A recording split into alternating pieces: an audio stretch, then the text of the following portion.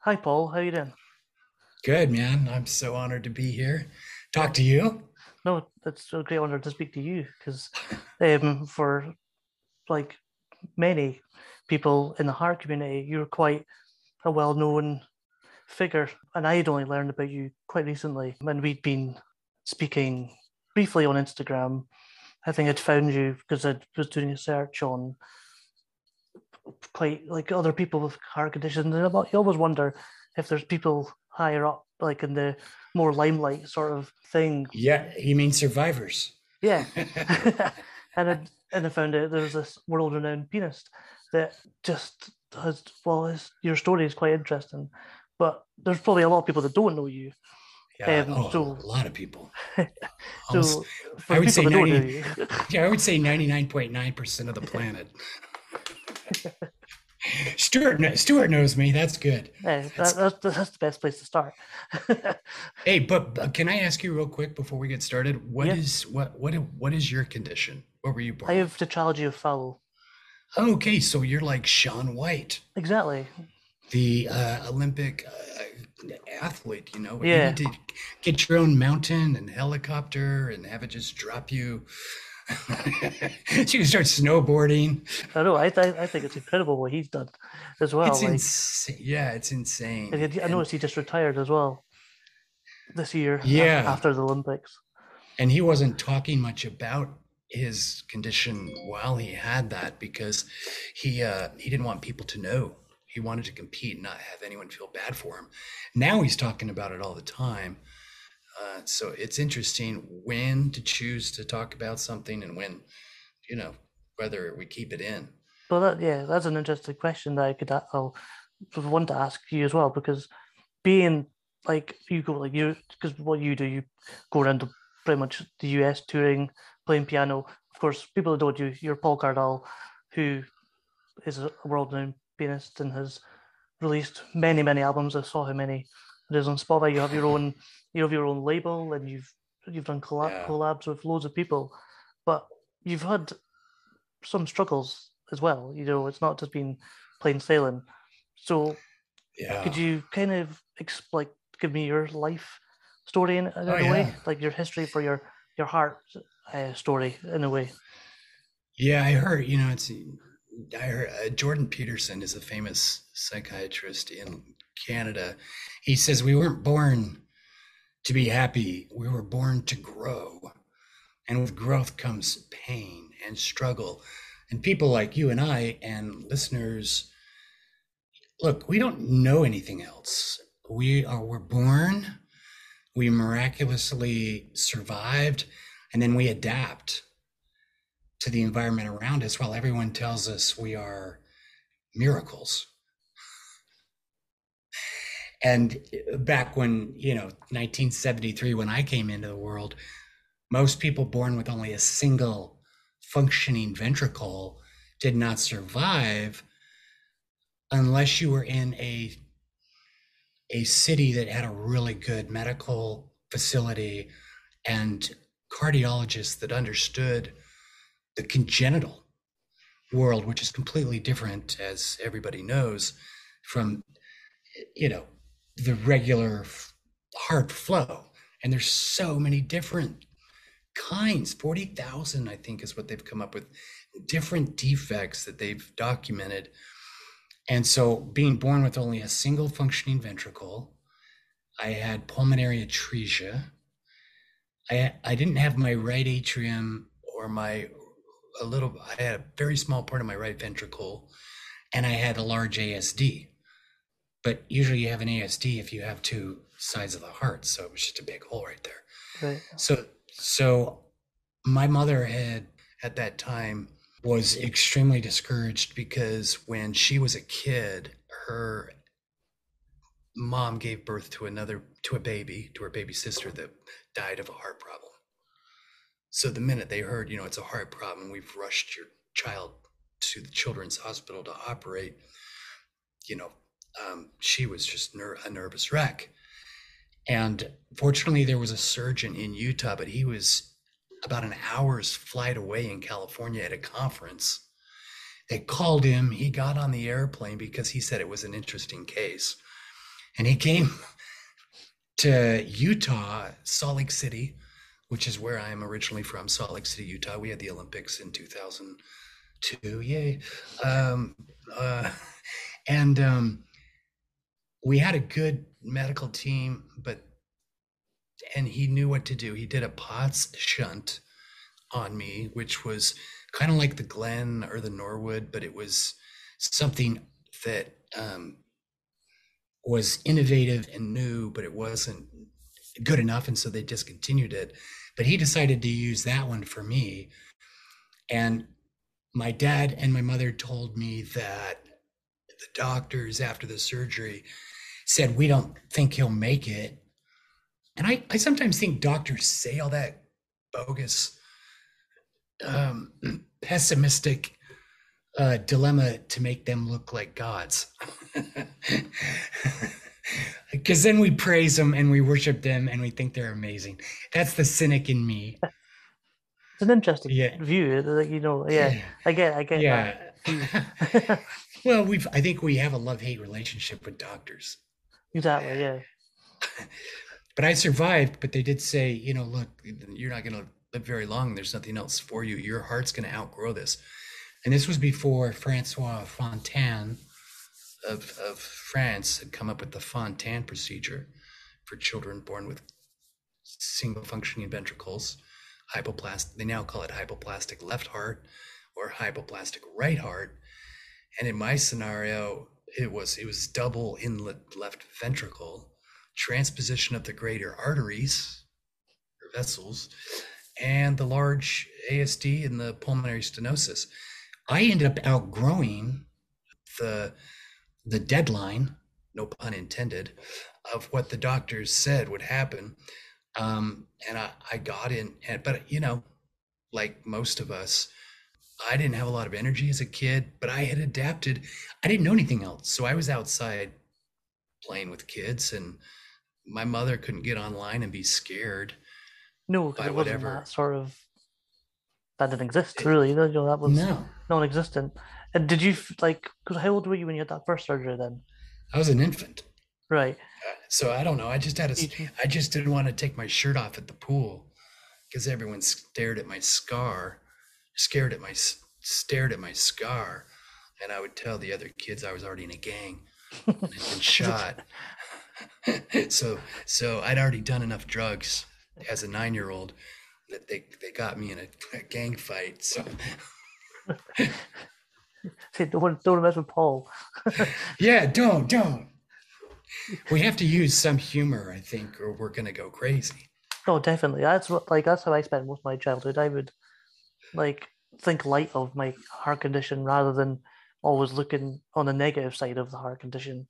And I still do that now at 36 years old. I still try and remain like always positive. And it's funny because my wife, she always like says that when it comes to heart stuff, I'm like, no bother, I'll just get on with it. But if I have a cold, it's the end of the world. Oh, you know, but that's a man thing too, though. yeah. Honey, take care of me.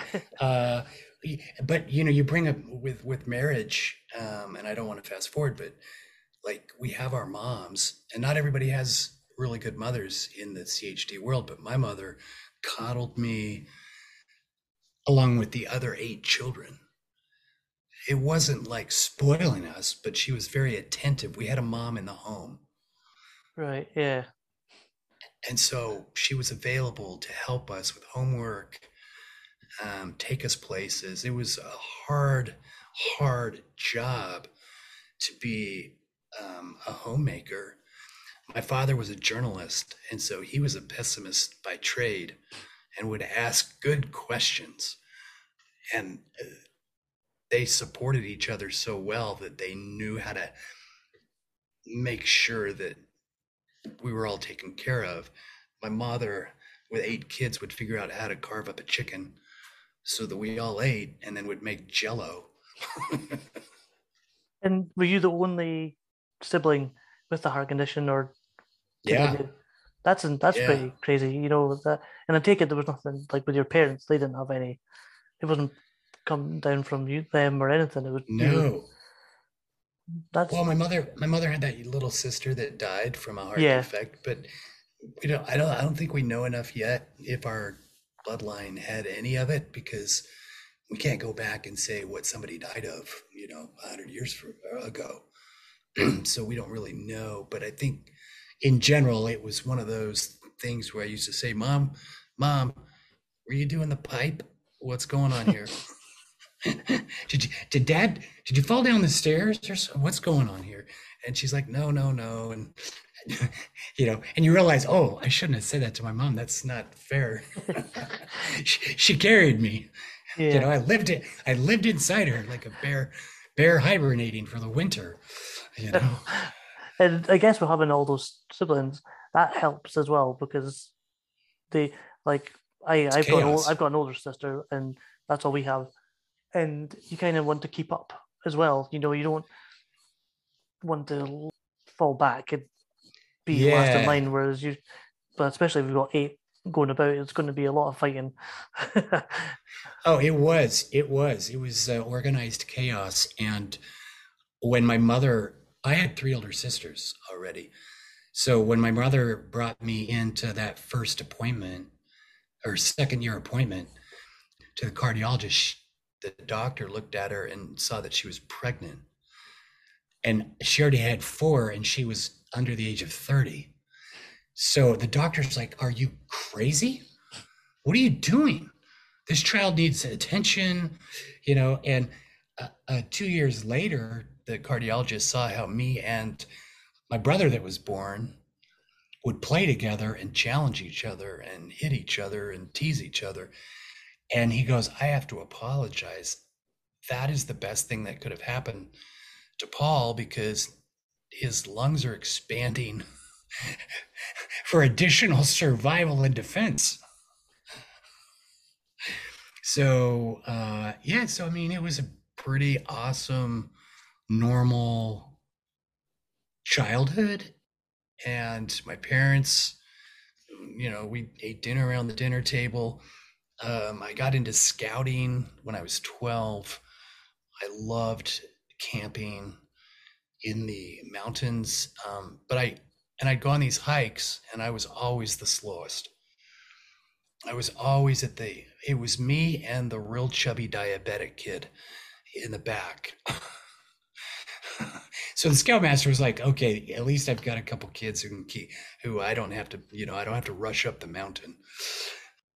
But it was after I was very involved in scouting, and I set my mind to all that, the merit badges and everything. And right after I got, in the United States, we have the Eagle Award. I don't know if Okay, that's in, I which is no, the I've not heard of top. that before. So it's the top award. Yeah, our national bird is the eagle. So you get the merit badge, and you have to do all these service projects. You have to organize all these things, and I got it. And then a month later, I got endocarditis, Oh wow, okay, that would and that landed me in the hospital.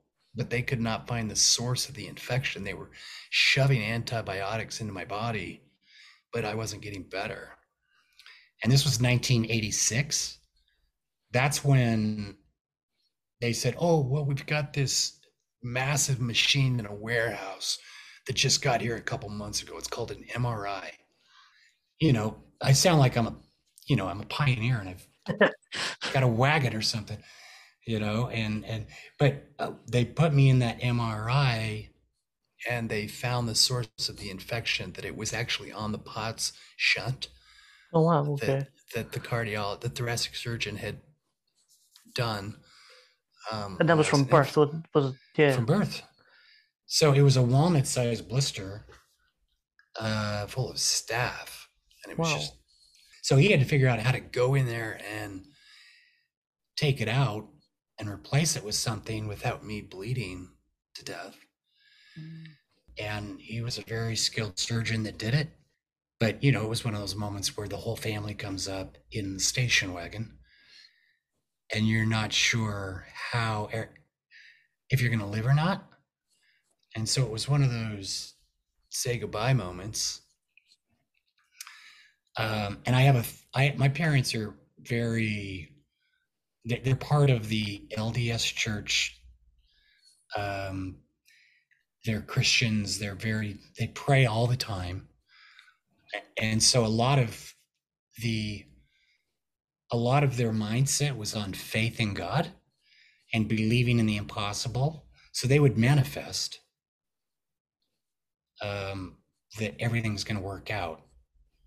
And that mindset was a powerful form of energy that was implanted in me to believe that anything is possible.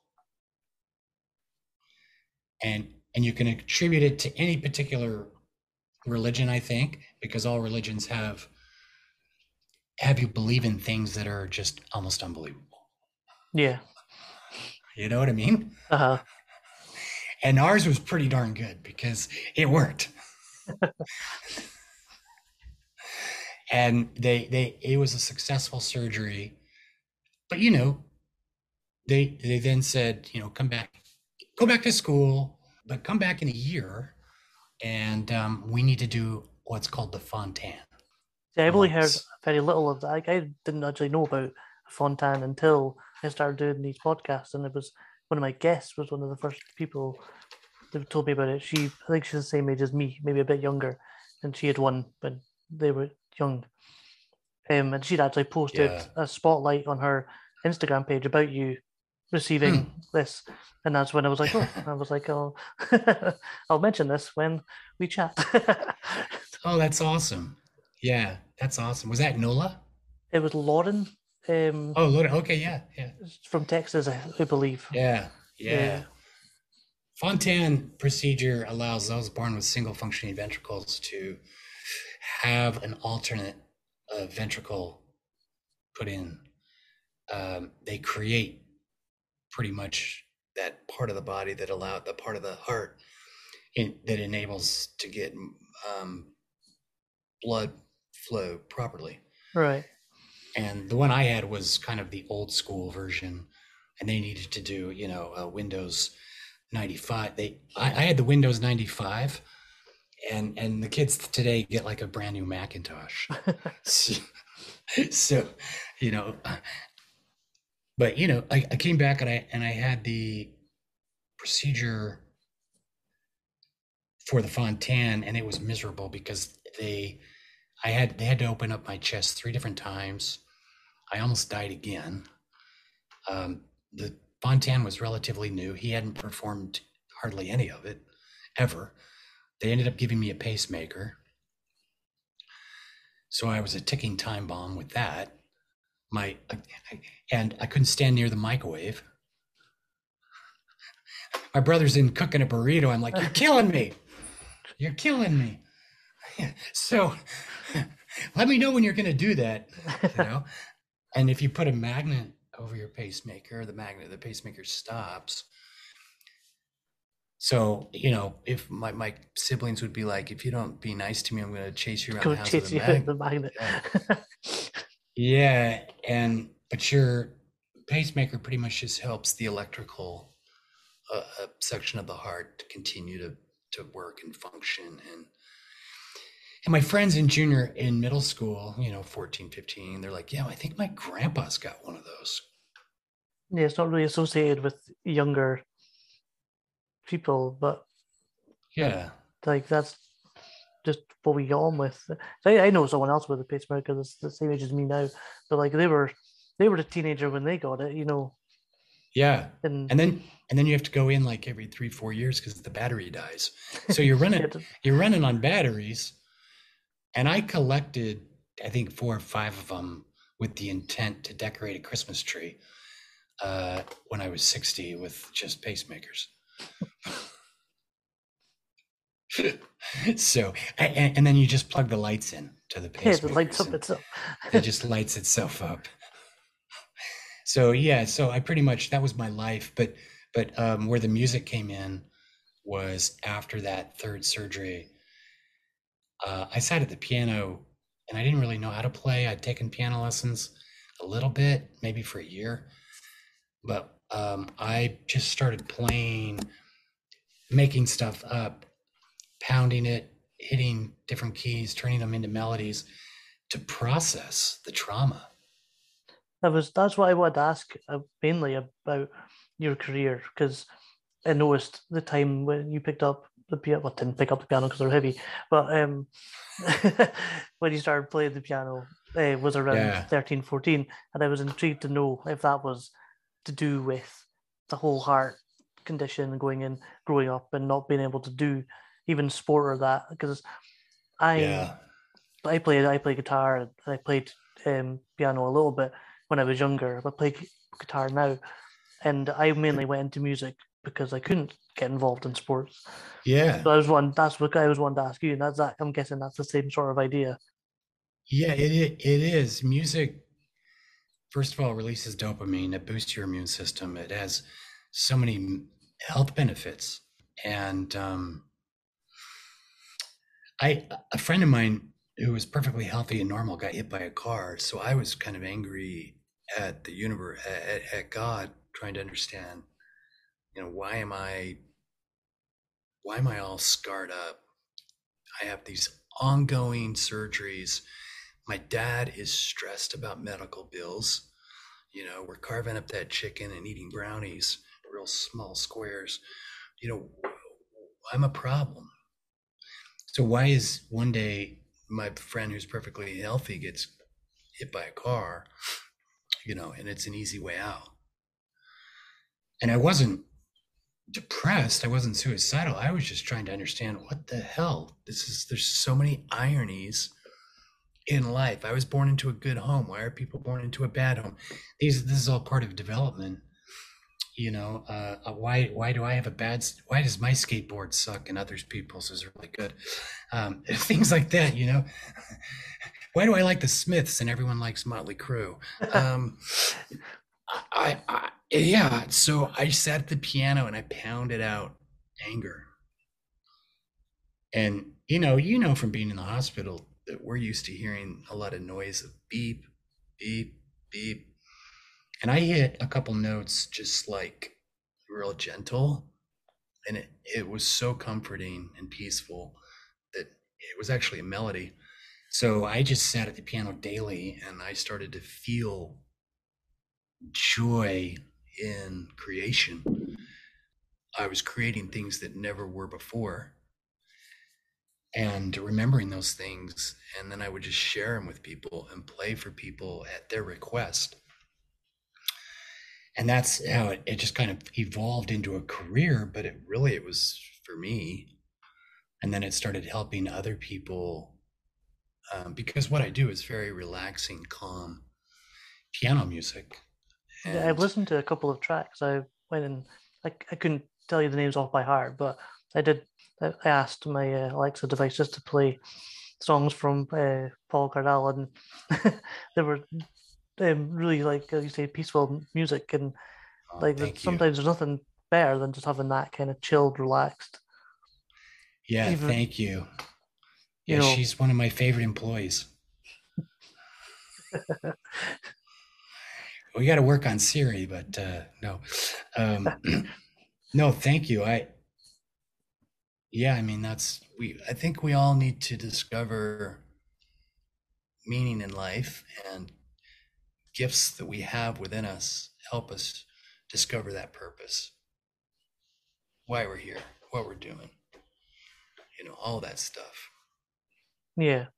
And when so you were completely self-taught then, I'm guessing with that way, the way you were just Yeah. speaking, and uh, was creating your own label, was that down to just another purpose in finding a way of reaching Yeah. out to more people and hoping that more people will listen and understand your message?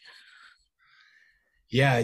Paul McCartney talks about this. He's totally self taught. And he's like, I have to hire these guys to do the sheet music and write it down. And I'm like, well, I totally get that. Jimi Hendrix was the same. Some of us just have a natural gift to be able to create. And I was playing with musicians who I thought were phenomenal, and people need to hear these musicians. One of them was Stephen Sharp Nelson, who is a cellist. And another friend of mine was a piano player, John Schmidt. And I recorded and produced Steve's first album and put it on my label.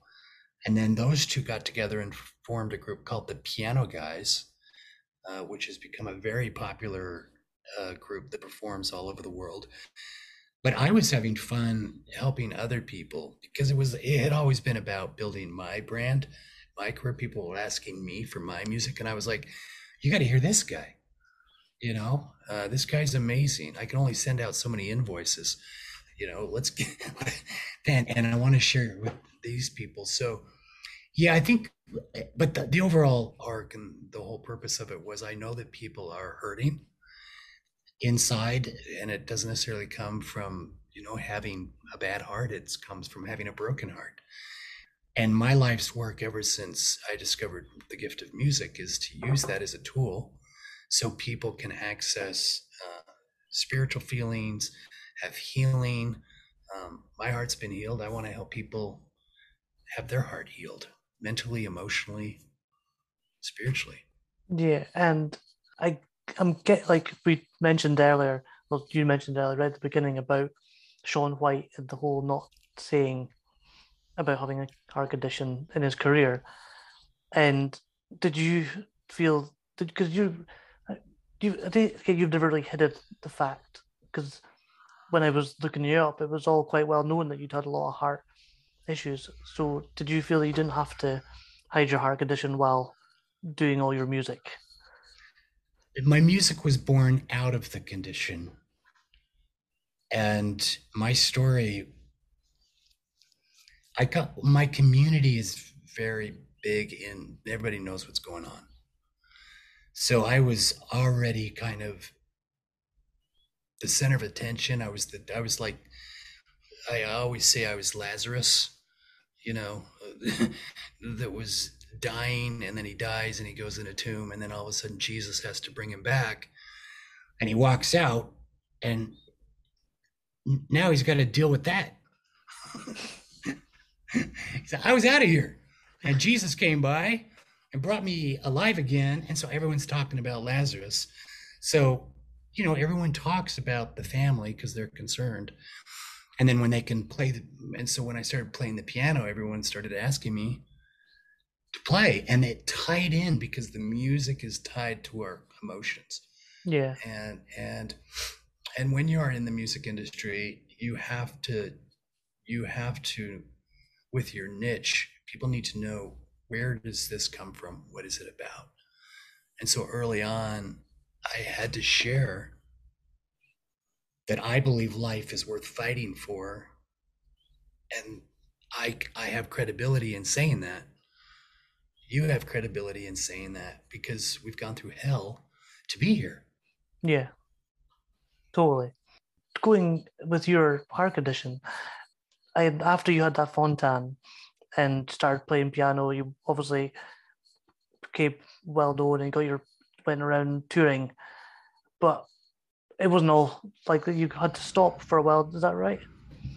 Yeah, well, it's interesting because you have complications anytime you have a Fontan, and you always have to get in to see your cardiologist so that they are fully aware of what's going on.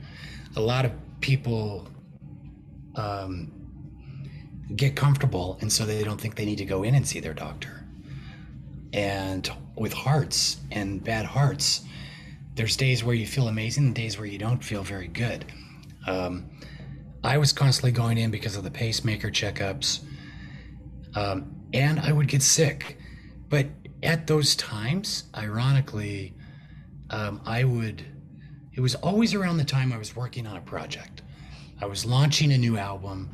I was working with the orchestra. I was working on this project, and I'm kind of I give it all in.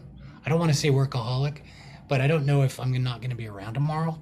So I'm like, I'm just going to get all this done. I have to say something. I've learned now to slow down, but you have to get it done. It's like the end of the world because we go in emergency mode. Those of us that have been in the hospitals our entire life, it's like end of the world. We have to hurry. Like, we got to get this done. And that's a PTSD condition that I didn't know I had until later. But every time I was doing these big projects, getting, a #1 record or something, then I would get super sick and I'd end up in the hospital. And my dad was like, "You're spreading yourself thin. You're running faster than is necessary. Early to bed, early to rise makes a grown man healthy and wise." My dad's very, very uh, disciplined. Right. Yeah. He's also left-brained, and I not only had the bad ticker, but I was born with a right brain mentality. I'm an artist, so I'm dysfunctional by birth, because I'm a creative and I don't like rules. So it's a disaster. Uh, but I have to create, and it's obsessive, to do it. But yeah, I would get sick and sick and sick and in and out of the hospital every time. But every time I was like back in dying, there'd be like this amazing product that would come out, this incredible record. And eventually I ended up getting so sick as a 34-year-old that I was in heart failure. They had me wearing oxygen full time, and I did have to stop doing stuff, but I kept doing it. I'd find a way to get in the studio, and I'd hire people to get other stuff done for me. Um, but yeah, they told me I needed a heart transplant. And how did that make you feel? No, like, because obviously going through what you went as a child, thinking you're doing pretty well, and then being like on the go all this time, and being told that sudden like, no, it's like heart transplant.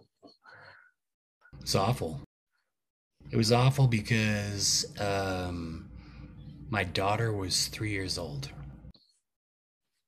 and there was another group of congenital cardiologists that had been around a while who said, "Don't get a transplant, do a Fontan revision."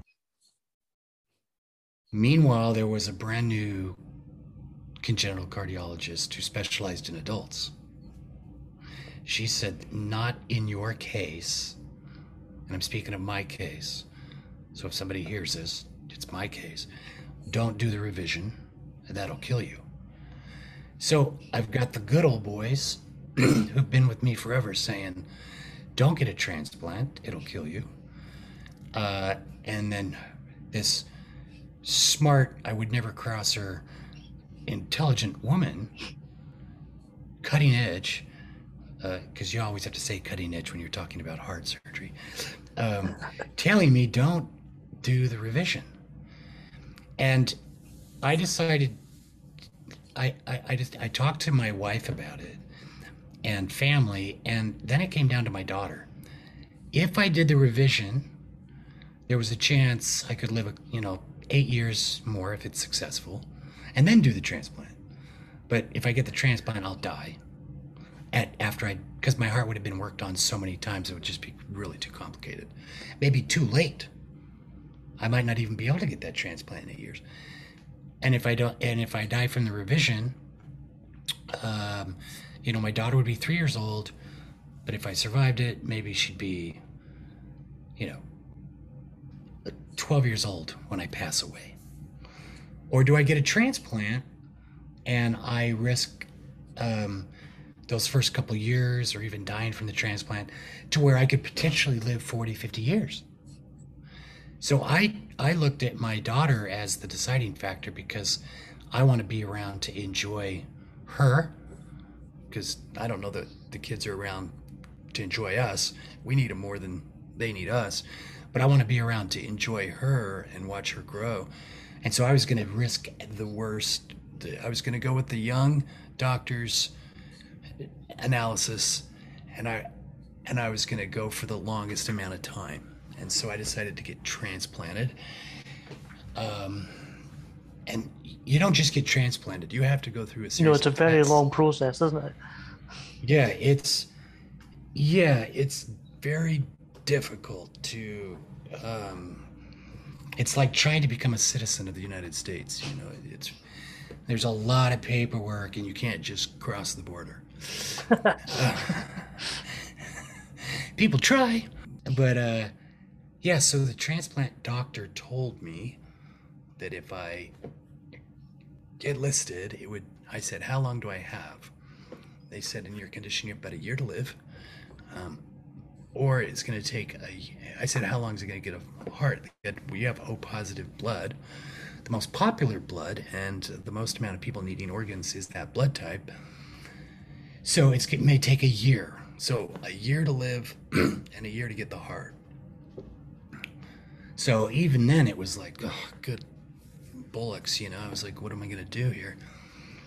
Anyways, we went for it. We passed the testing, and we ended up getting on the transplant list. And back then, they'd give you a pager because we were still kind of cell phones were still red. This is 2008. 2008. Okay. And how were you feeling yourself? Because, like, did you feel really sick? Did you, like, you said they were giving that year they, to live. Did you feel that you were on that downward slope? You know, I gave, and this is not to promote the Broken Miracle book, but J.D. Netto, who wrote the Broken Miracle, I handed over my journals to him. I've kept meticulous journals through the years, my father being a journalist. And so I would write my feelings and emotions. And he dove into that and did a beautiful job of writing the Broken Miracle. And I was able to go back and read it and revisit all those things. And I had forgotten how optimistic I was. Okay. I was very driven by, I was born for a purpose. I had survived at the endocarditis, the Fontan, the pacemaker stuff, cardioversions. I was starting to think I was a cat, you know, Andrew Lloyd Webber's cat, and I had 9 lives, and I'd only exhausted about 6 or 7 of them. So I was like, no, no, no, I'm not gonna die. And that's when you get listed for the heart, you have to have that mentality. Yeah. You have to be strong for your family. And then the waiting process and all that stuff is hard because you're in and out of the hospital. Some days you're good and some days you're not. And in the United States, if you look like you feel good, the insurance tells the hospital to get them out because the insurance doesn't want to pay for it because it's all privatized. I always find the stuff with the insurance just ridiculous, and it's like, We used to not even be able to get insurance. It was pre-existing. We could not get insurance. I had to pay out of pocket, or there were government programs that were like ridiculous. That's something that Barack Obama changed. yeah, and it was. I think I was reading with your was that you spent almost a year on the list anyway before your transplant. Is that right? Is that Yeah, yeah. I ended up waiting, and I was in the hospital. I waited 385 days. so? Did you eventually go into like have to be admitted and wait for Oh this? yeah, Like yeah. I is lived. that how sick you got then? Well, yeah, and it was interesting because back then you're adult and you're not supposed to stay in the children's hospital because of the ethics. You're an adult. But children's hospital was the only place that had the experts and the team to save my life. So they had to cut some red tape to make that happen.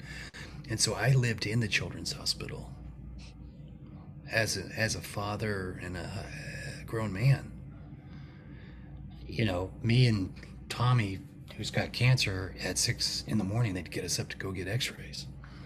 We'd both remind each other to close the flap in the back.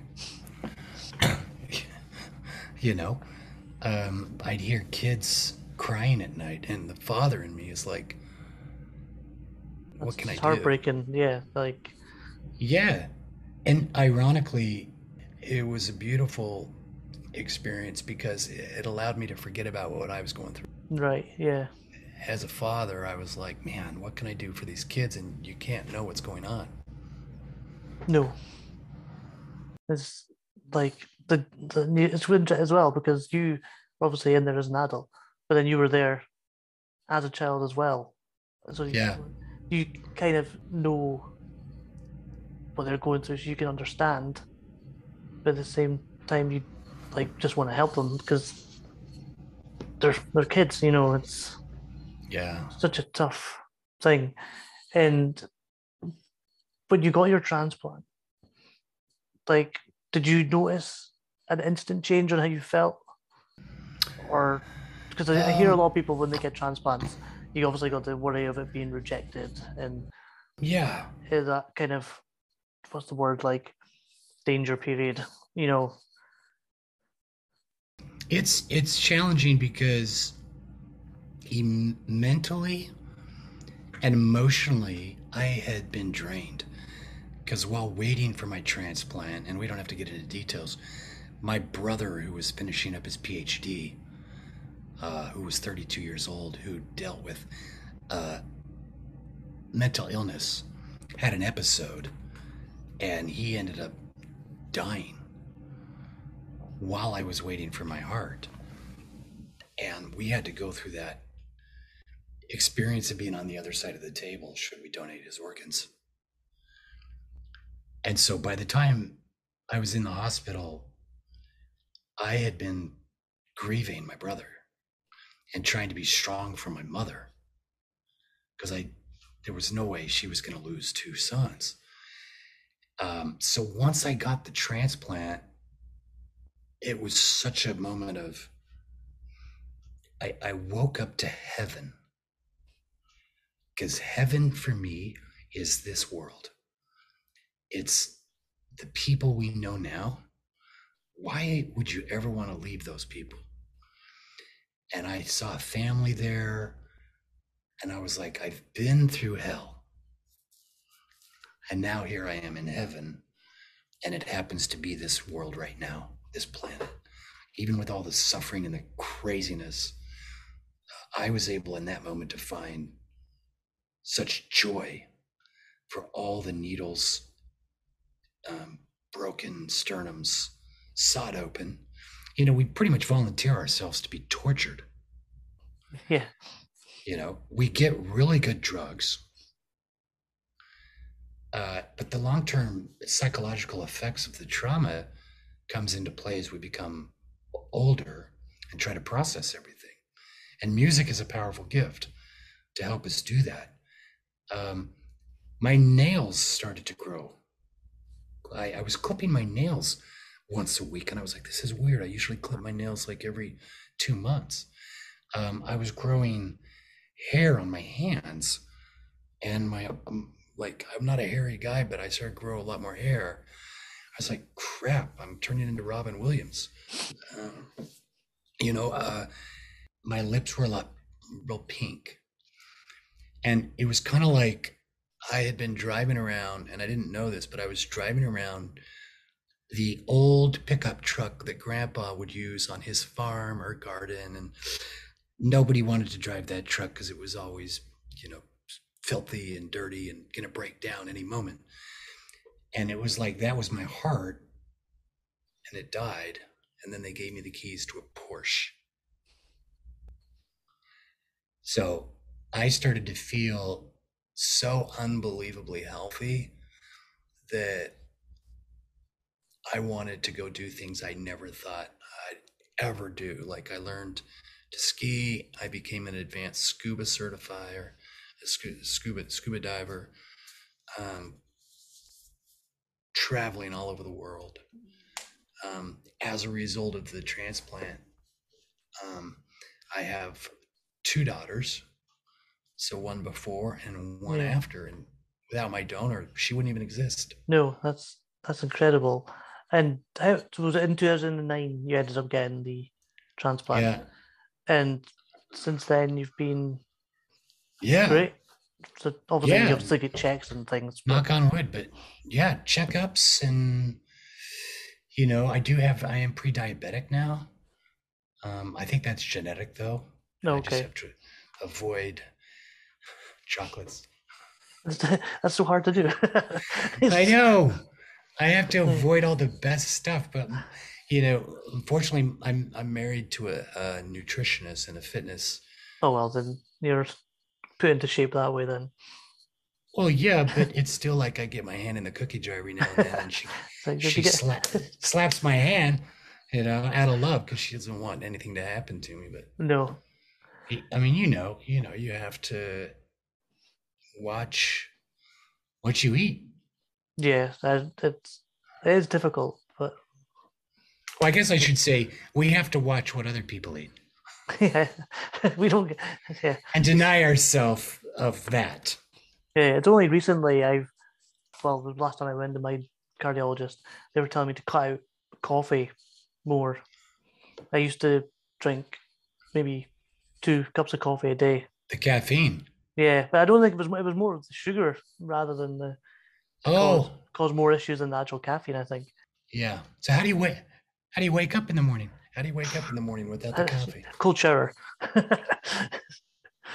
Just blast that ice shower. And that's Cold like, bang. showers. That's a solution for something else. Oh yes, all right. No, it was That's awesome. yeah, it was just that that's what they recommended. I have like maybe one a week now, 2 a week, just to the Yeah. week, like, which is good because I can't cut out completely because that's just insane. He was a Well, madman. coffee. Well, there's a lot of coffee drink and tea. And I grew up in a religion where you couldn't. Well, it was the Mormon culture. You can't drink coffee, and you can't drink because it was an expression of sacrifice that you're willing to give something up in the world. And so we drank a lot of Diet Coke, Okay. a lot of soda, Uh-huh. but it's not healthy. No, it's just as bad. It's worse. So I'm used to denying myself of things, but you get a transplant, you're like, oh, I'm gonna break some rules. Yeah, because with transplant, you had to probably, to one the other list, you probably had some really strict rules with that, I'm guessing. Yeah, and I think anyone who's got a life of congenital heart disease and then they need the transplant, I think it's really important to get some therapy as you process things through, because I never did any of that. And then later it would hit me, everything I'd been through, because there's no warning label on the heart. And now we know that hearts carry within it memory DNA, cellular DNA. And so, our muscles know how to ride bicycles. We learned how to do it. We know how to do it, just like we know how to walk. It's an inherent learned thing. So when we get the heart of somebody else, we have their DNA, their memory cellular DNA embedded into it. So there's things that happen to us that are foreign, that we don't recognize. That sometimes I'll be depressed and I'll go, that's not me. And my donor was a very depressed person. I think he struggled from mental illness. And I don't want to you don't want to shift it onto somebody else. You can tell your wife, it's not me. Yeah. I stop breaking my heart. She'll be like, you already have a broken heart. So anyways, but yeah, I mean, it's this interesting thing. And then the other thing is there's no nerve from your brain telling your heart how to work. No. So you guys that have the nerves to the heart function like a helicopter. You can get up and go and move around and all that stuff. I'm like a jet. So, and that, that goes with everything. And so there's not enough cold showers. I have to do it like your coffee 2 or 3 times a week. But yeah, those are the things you have to relearn. Your hormones are enhanced. Right. Yeah. know? And it's like being a 12-year-old all over again and trying to figure out how to control yourself. So it's like once the transplant, it's kind of just like a whole relearning process in a way. Yeah, That's yeah, interesting because that's like I've not had a transplant myself, so I don't know. I've only had valve replacements and things. So I've never, but I've spoken to transplant people. But you're the first transplant patient I've spoken to that's gone and talked about that side of it. Normally they were like, "Yeah, I've come out of transplant and I'm feeling good," type of idea. But I've never yeah. gone into the details of a transplant. It's interesting. It's a lot. A Nobody lot wants goes. to, yeah, nobody wants to hit puberty twice. It was awkward the first time, and it's more awkward the second time. Yeah, because you're a grown man. That's But great. it's great. It's beautiful. I mean, I wouldn't trade any. I mean, I was thinking about this, I don't know why each of us are born with our lot that we've been given, and you can be like somebody who may believe, there's all these different beliefs of what life is. And, say we're reincarnated, which, some people believe this, what did I do to deserve such a beautiful life? And yet, what did I do to deserve such a shitty life? Yeah, Or if there's another one, I I hope I don't have. Well, maybe in the next one I get a good heart. I don't know. And you tend to think, what's it all about? And it's easy to sum it up with Christianity and say, that there's life after death, and we go to heaven, and that sounds really fascinating. But I'm like, well, there's no problems. How are you going to know the joy if you don't experience some of the pain? yeah, So all of a sudden we have no pain. I'm not advocating pain. Nobody wants pain. But it's your C.S. Lewis, who's the meaning of pain. You can't really experience true love in all its forms unless you suffer a little bit. So I don't know about you, but I'm constantly philosophizing and thinking about the purpose of it all. And all I know is I love my life, and I wouldn't trade it with anyone. no, it's an interesting question that because I actually asked, well, someone asked this else when I did my first season. I did the finale episode and brought back old guests, and one of the guests asked if you could change having a heart condition, would you do it? And a lot of them had said no because they would have never had the experiences they've had in this life if it wasn't for their heart condition. Yeah. Yeah. And it's an interest like that's the same as myself. You wonder, would I be where I am and have like you've got your two daughters, and it's like, would I have my son if I went a different? Yeah. It is an incredible thought. Like and sometimes if you think about it too much, it freaks you out, and you kind of just like, no, I just don't want to talk about it. Yeah. I think it's harder on parents because they have to watch you suffer, and they don't get the drugs. They can get drugs, but They can, but because we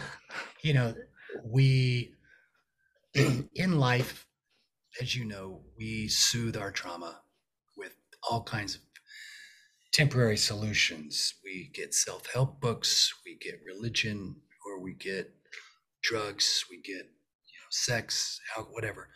We're trying to soothe ourselves from pain. And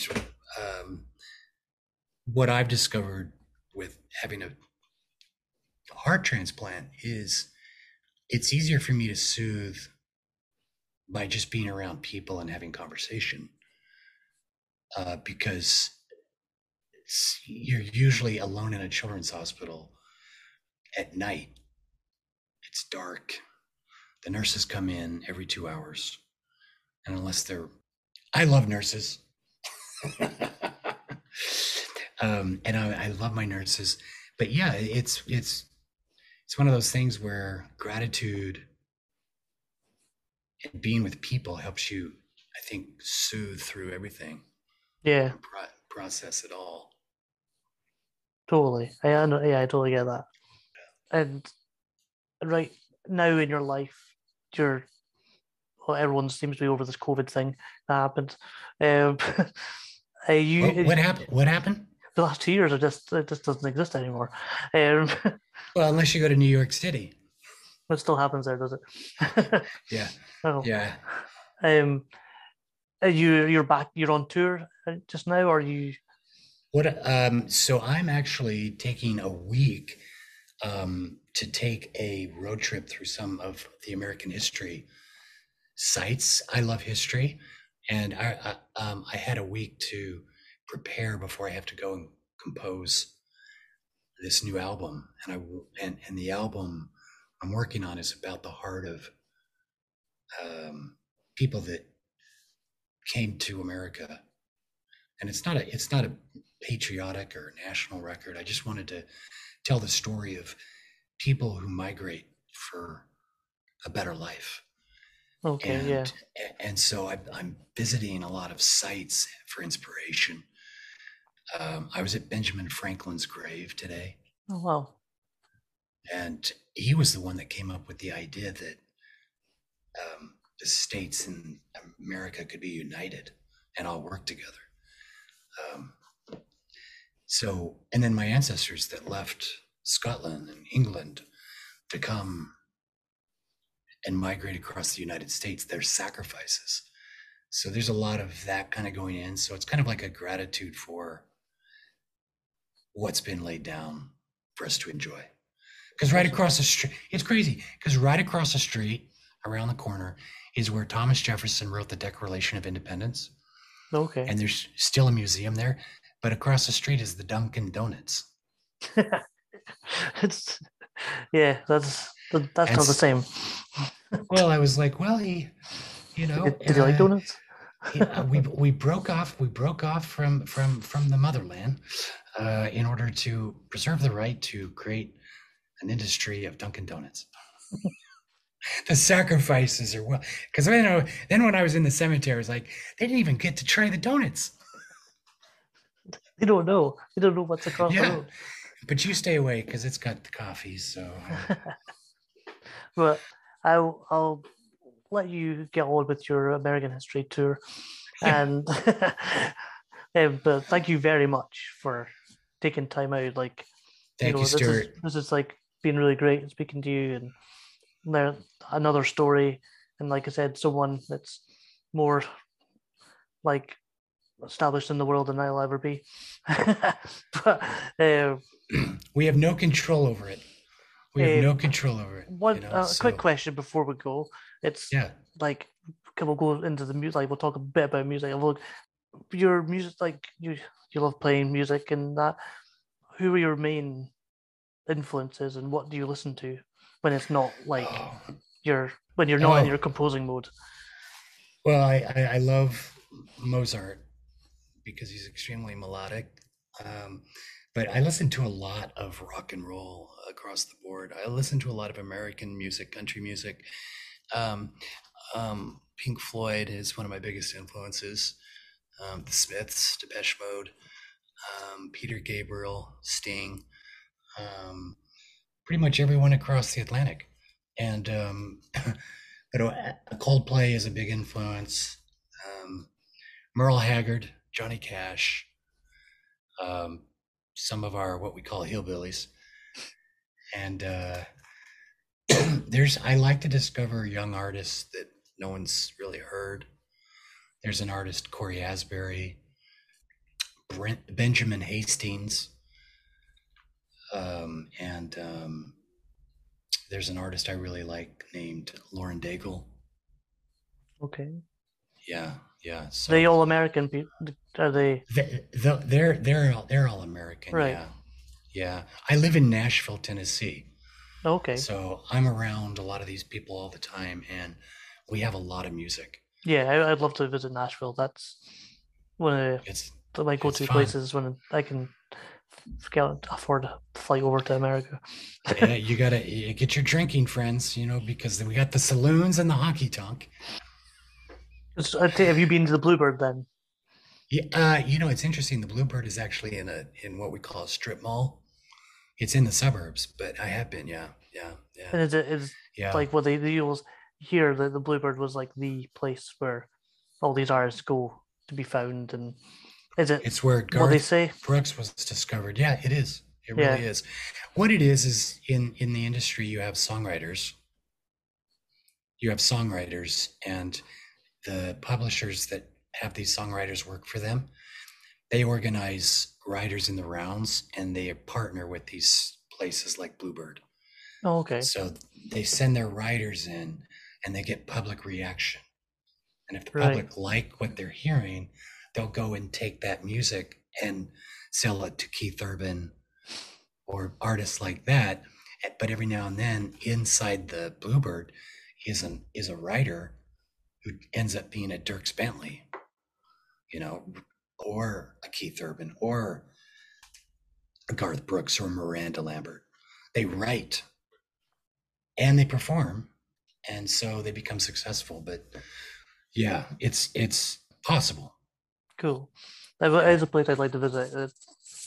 Like, yeah, you'd love uh, it. yeah, because it's the Zach Brown band that Oh yeah. I'm a big fan of. So I managed to see them in London, Oh and cool. I was watching a documentary. It was actually a Foo Fighters documentary, and Zach Yeah. Brown was on it, and they were talking about the Bluebird and playing in like in Nashville and things. I was like, I need to go there. That's all. Yeah, you'd love it. John Driscoll, who's their one of their guitarists, is a Oh friend of yeah. mine, and Oh really? Wow. yeah, he looks just like Zach, and yeah, so Yeah, great he's so people. talented. Like, well, the whole band's talented. Like, it's on. Oh, That was one of the best bands I've seen live. And we want the Mumford and Sons, and you guys want Zach Brown band. Mumford and Sons are great as well. Yeah, I've seen them the live one as that well. the member they kicked out of the band offices below me with his new company. Oh wow, Yeah, yeah. So they kicked him out, and he fled England. So, that's insane. Yeah, I remember him getting kicked out right enough. But that's well, interesting. yeah. American politics divides people. It's just sad. Yeah, Of course, that's everywhere. That's everywhere. So, hey, dude. Well, awesome, Stuart. Thank you so much. Let me know when this is out, yeah. and I would I'll love to share it with people. let you know. Thanks for coming on, and I'll catch you later. All right, man. Thank you. Cheers.